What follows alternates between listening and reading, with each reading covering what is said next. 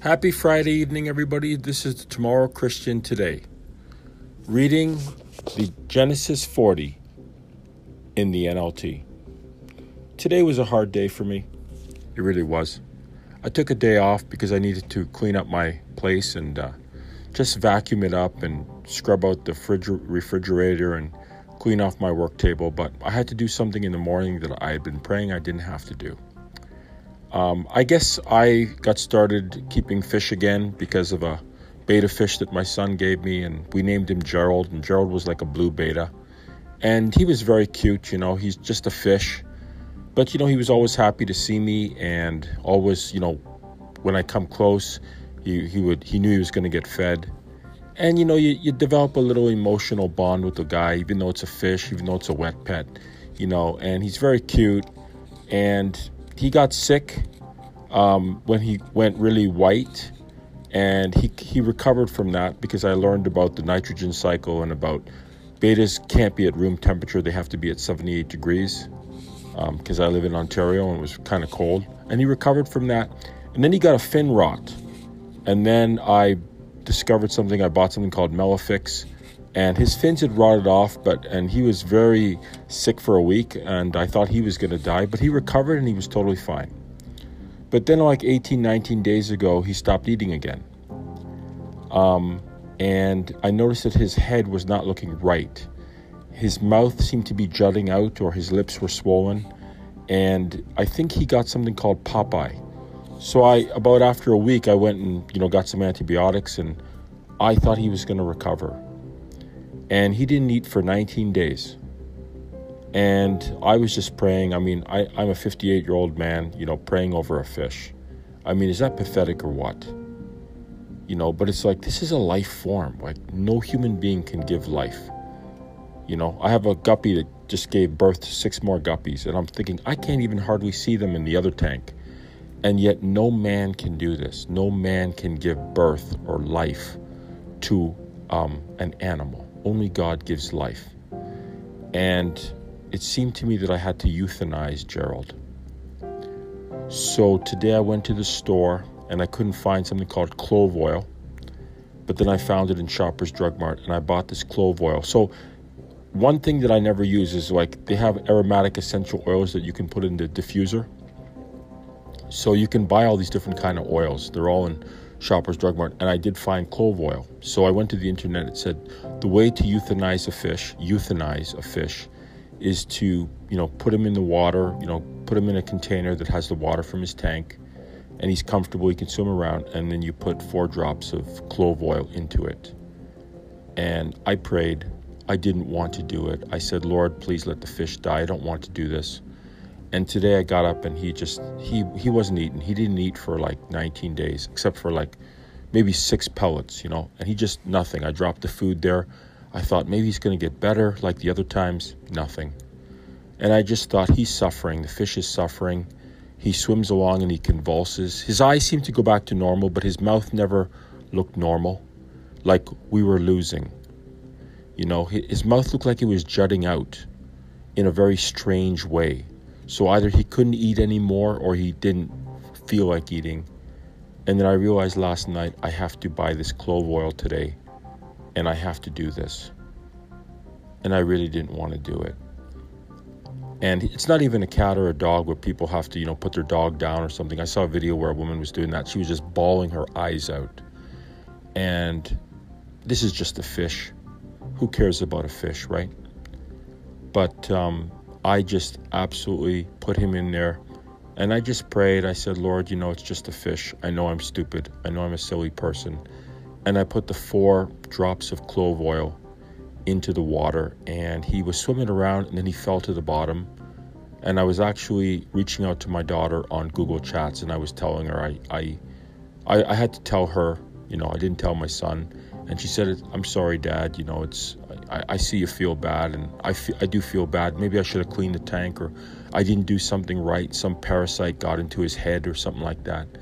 And then all of a sudden he popped back up and he started swimming around again. I couldn't believe it.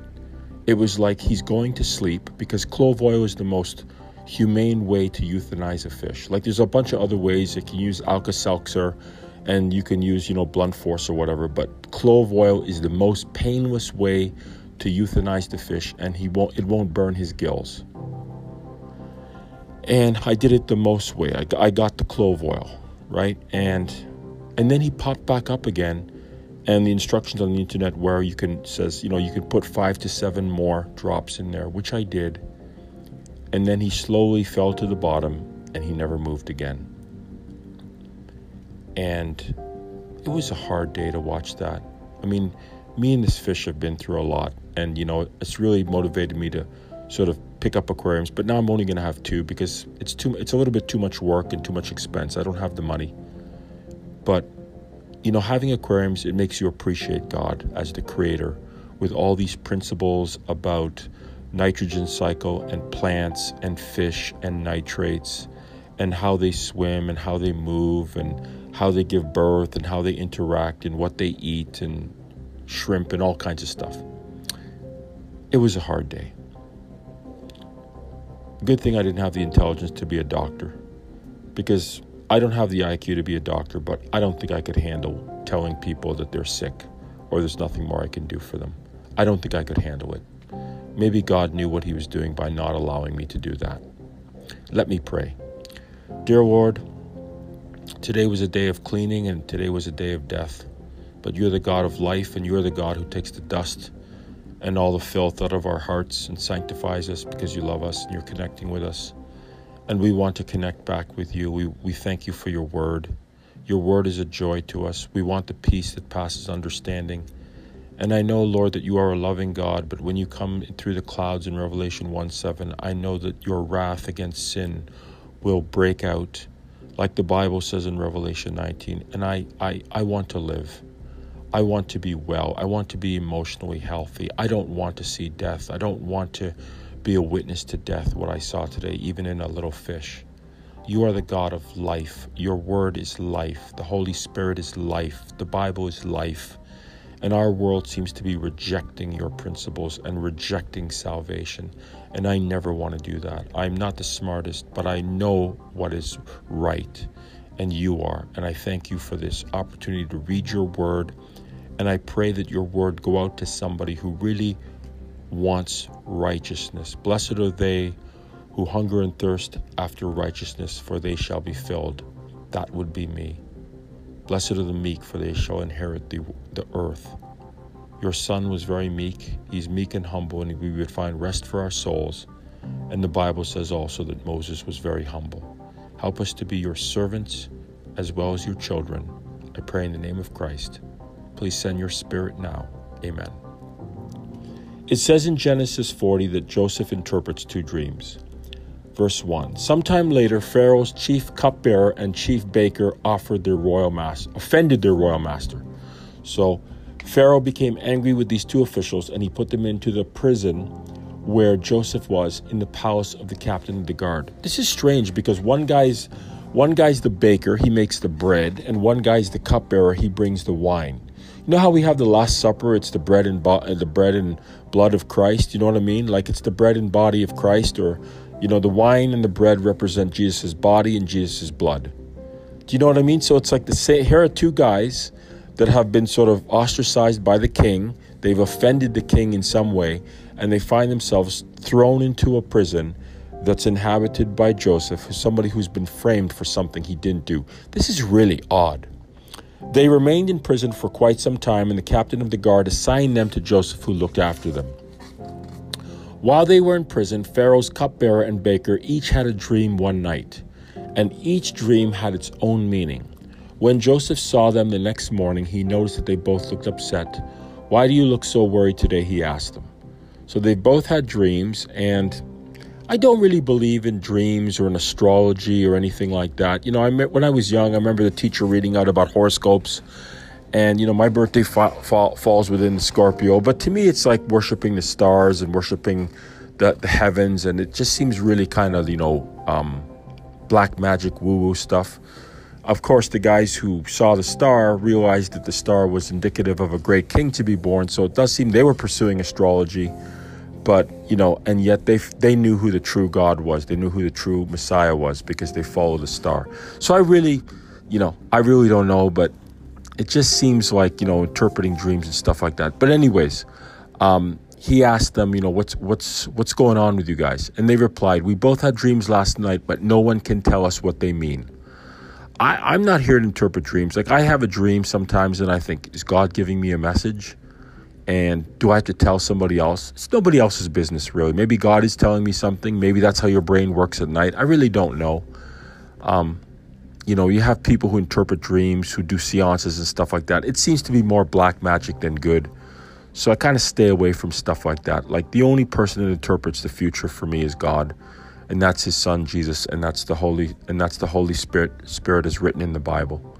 That's my opinion. I don't tell you what to think. I ask you to think about what I tell you.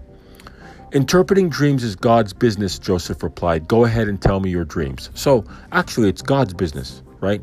I remember a preacher saying, you're trying to go around God to get to God, or you're trying to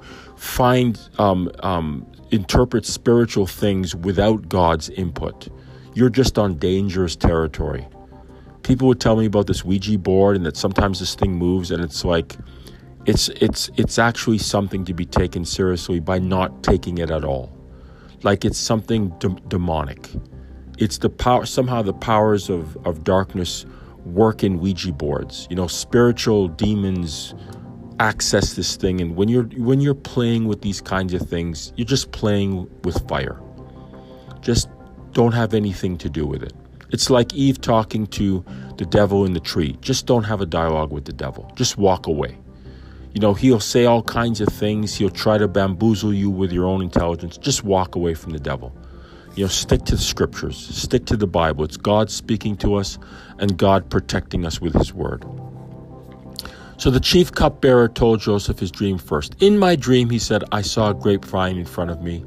The vine had 3 branches that began to bud and blossom, and soon it produced clusters of ripe grapes. I was holding Pharaoh's wine cup in my hand, so I took a cluster of grapes and squeezed the juice into the cup. Then I placed the cup in Pharaoh's hand. This is what the dream means, Joseph said. So he just tells the guy automatically, he sounds like he's taken a bunch of courses, but obviously God has given him a gift because God is telling him what the dream means, and he's giving them the correct interpretation.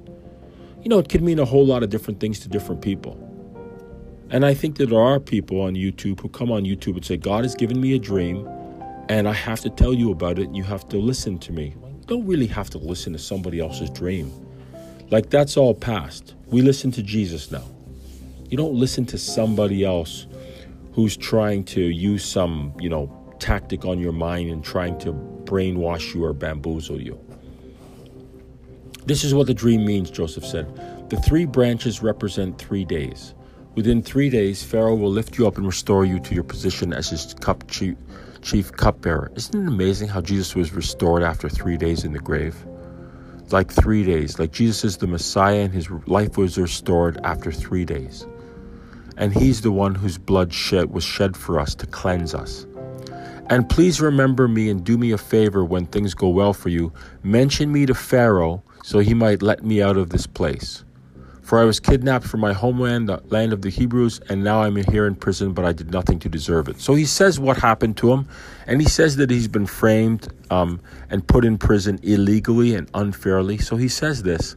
And I guess this guy, this cupbearer, is supposed to be like his mediator, right? Moses was the mediator between him and God, and Jesus is our mediator between us and God our Father. So he's asking this guy to mediate in front of Pharaoh for him. So he's asking him to do this. And I think the story is the guy totally forgot about him, but I'm getting ahead of myself. Verse 16, when the chief baker saw that Joseph had given the first dream such a positive interpretation, he said to Joseph, I've had a dream too. In my dream, there were 3 baskets of white pastries stacked on my head. The top basket contained all kinds of pastries for Pharaoh, but the birds came and ate them from the basket on my head. I think birds, I know in Revelation 18, bird has an evil connotation. Did anybody ever see the movie from Alfred Hitchcock, Birds? I saw this when I was young. Maybe I shouldn't be advocating for a movie by a horror director. But it was kind of psychological, and it was very scary, and all these birds were flying all over the place. Just really scary stuff. This is what the dream means, Joseph told him. The 3 baskets also represent 3 days. 3 days from now, Pharaoh will lift you up and impale your body on a pole. Oh my goodness. Then birds will come and peck away at your flesh. Well, Jesus was, sort of put on a pole. He was put on a cross. Luckily, the birds did not touch him. But it's almost like another aspect of what happened in 3 days. Because Jesus was sort of impaled with nails in his hands and in his feet on a cross. And I know there's a certain denomination, which is called a cult, not the one I came from, but there's a denomination, and they always draw Jesus as being on a pole. They don't draw him with the traditional cross that looks like a big plus sign. They draw him on a pole, and his hands are over his head. I don't know why they do that. I'm not quite sure why they have a different interpretation and a different drawing, but it's always a pole. Anyways, I digress. Verse 20, Pharaoh's birthday came 3 days later, and he prepared a banquet for all his officials and staff. He summoned his chief cupbearer and chief baker to join the other officials. He then restored the chief cupbearer to his former position so he could again hand Pharaoh his cup. But Pharaoh impaled the chief baker just as Joseph had predicted when he had interpreted his dream.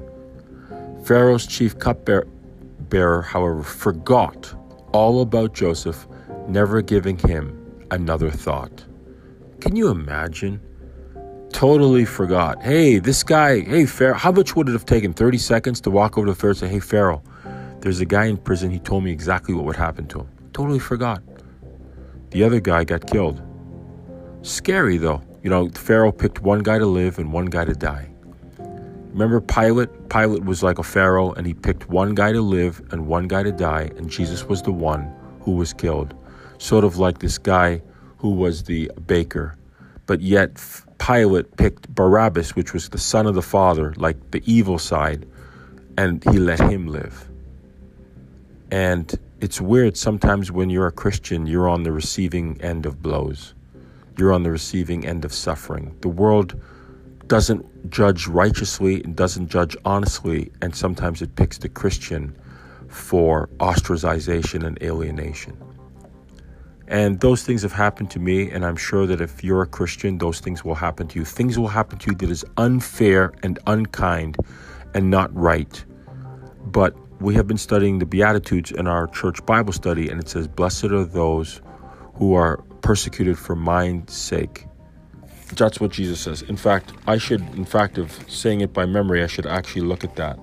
So I guess I did a little bit of a twist from this chapter, but it does say in Matthew 5 verses 12, it does say, 5 verses 11. Sorry, these are the 8 Beatitudes. Isn't that amazing? Jesus rose on the 8th day and there are 8 Beatitudes. Isn't that strange? Blessed are you when others revile you and persecute you and utter all kinds of evil against you falsely on my account. Rejoice and be glad, for your reward is great in heaven, for so they persecuted the prophets who were before you. If you are a Christian and you are suffering, it doesn't feel good, it doesn't feel right, and it's not right. But somehow the world is allowed to hit you with blows. Somehow the world is allowed to make you suffer. And it can happen, you will become better, or you'll become bitter. Because I know that's happened to me. Anyways, very interesting concepts in here. Thank you so much for listening. God bless your evening. Go with Jesus. He is your mediator, and he will never forget about you in front of his Father, who is the King. God our Father, and the blessed Lord Jesus Christ, our Messiah, King, Creator, and our friend. He has promised to walk with us through life for the rest of the time we have here and throughout all eternity. Now that's a promise that I can get down with, and I can give more than just a second thought to all my thoughts. God bless you all.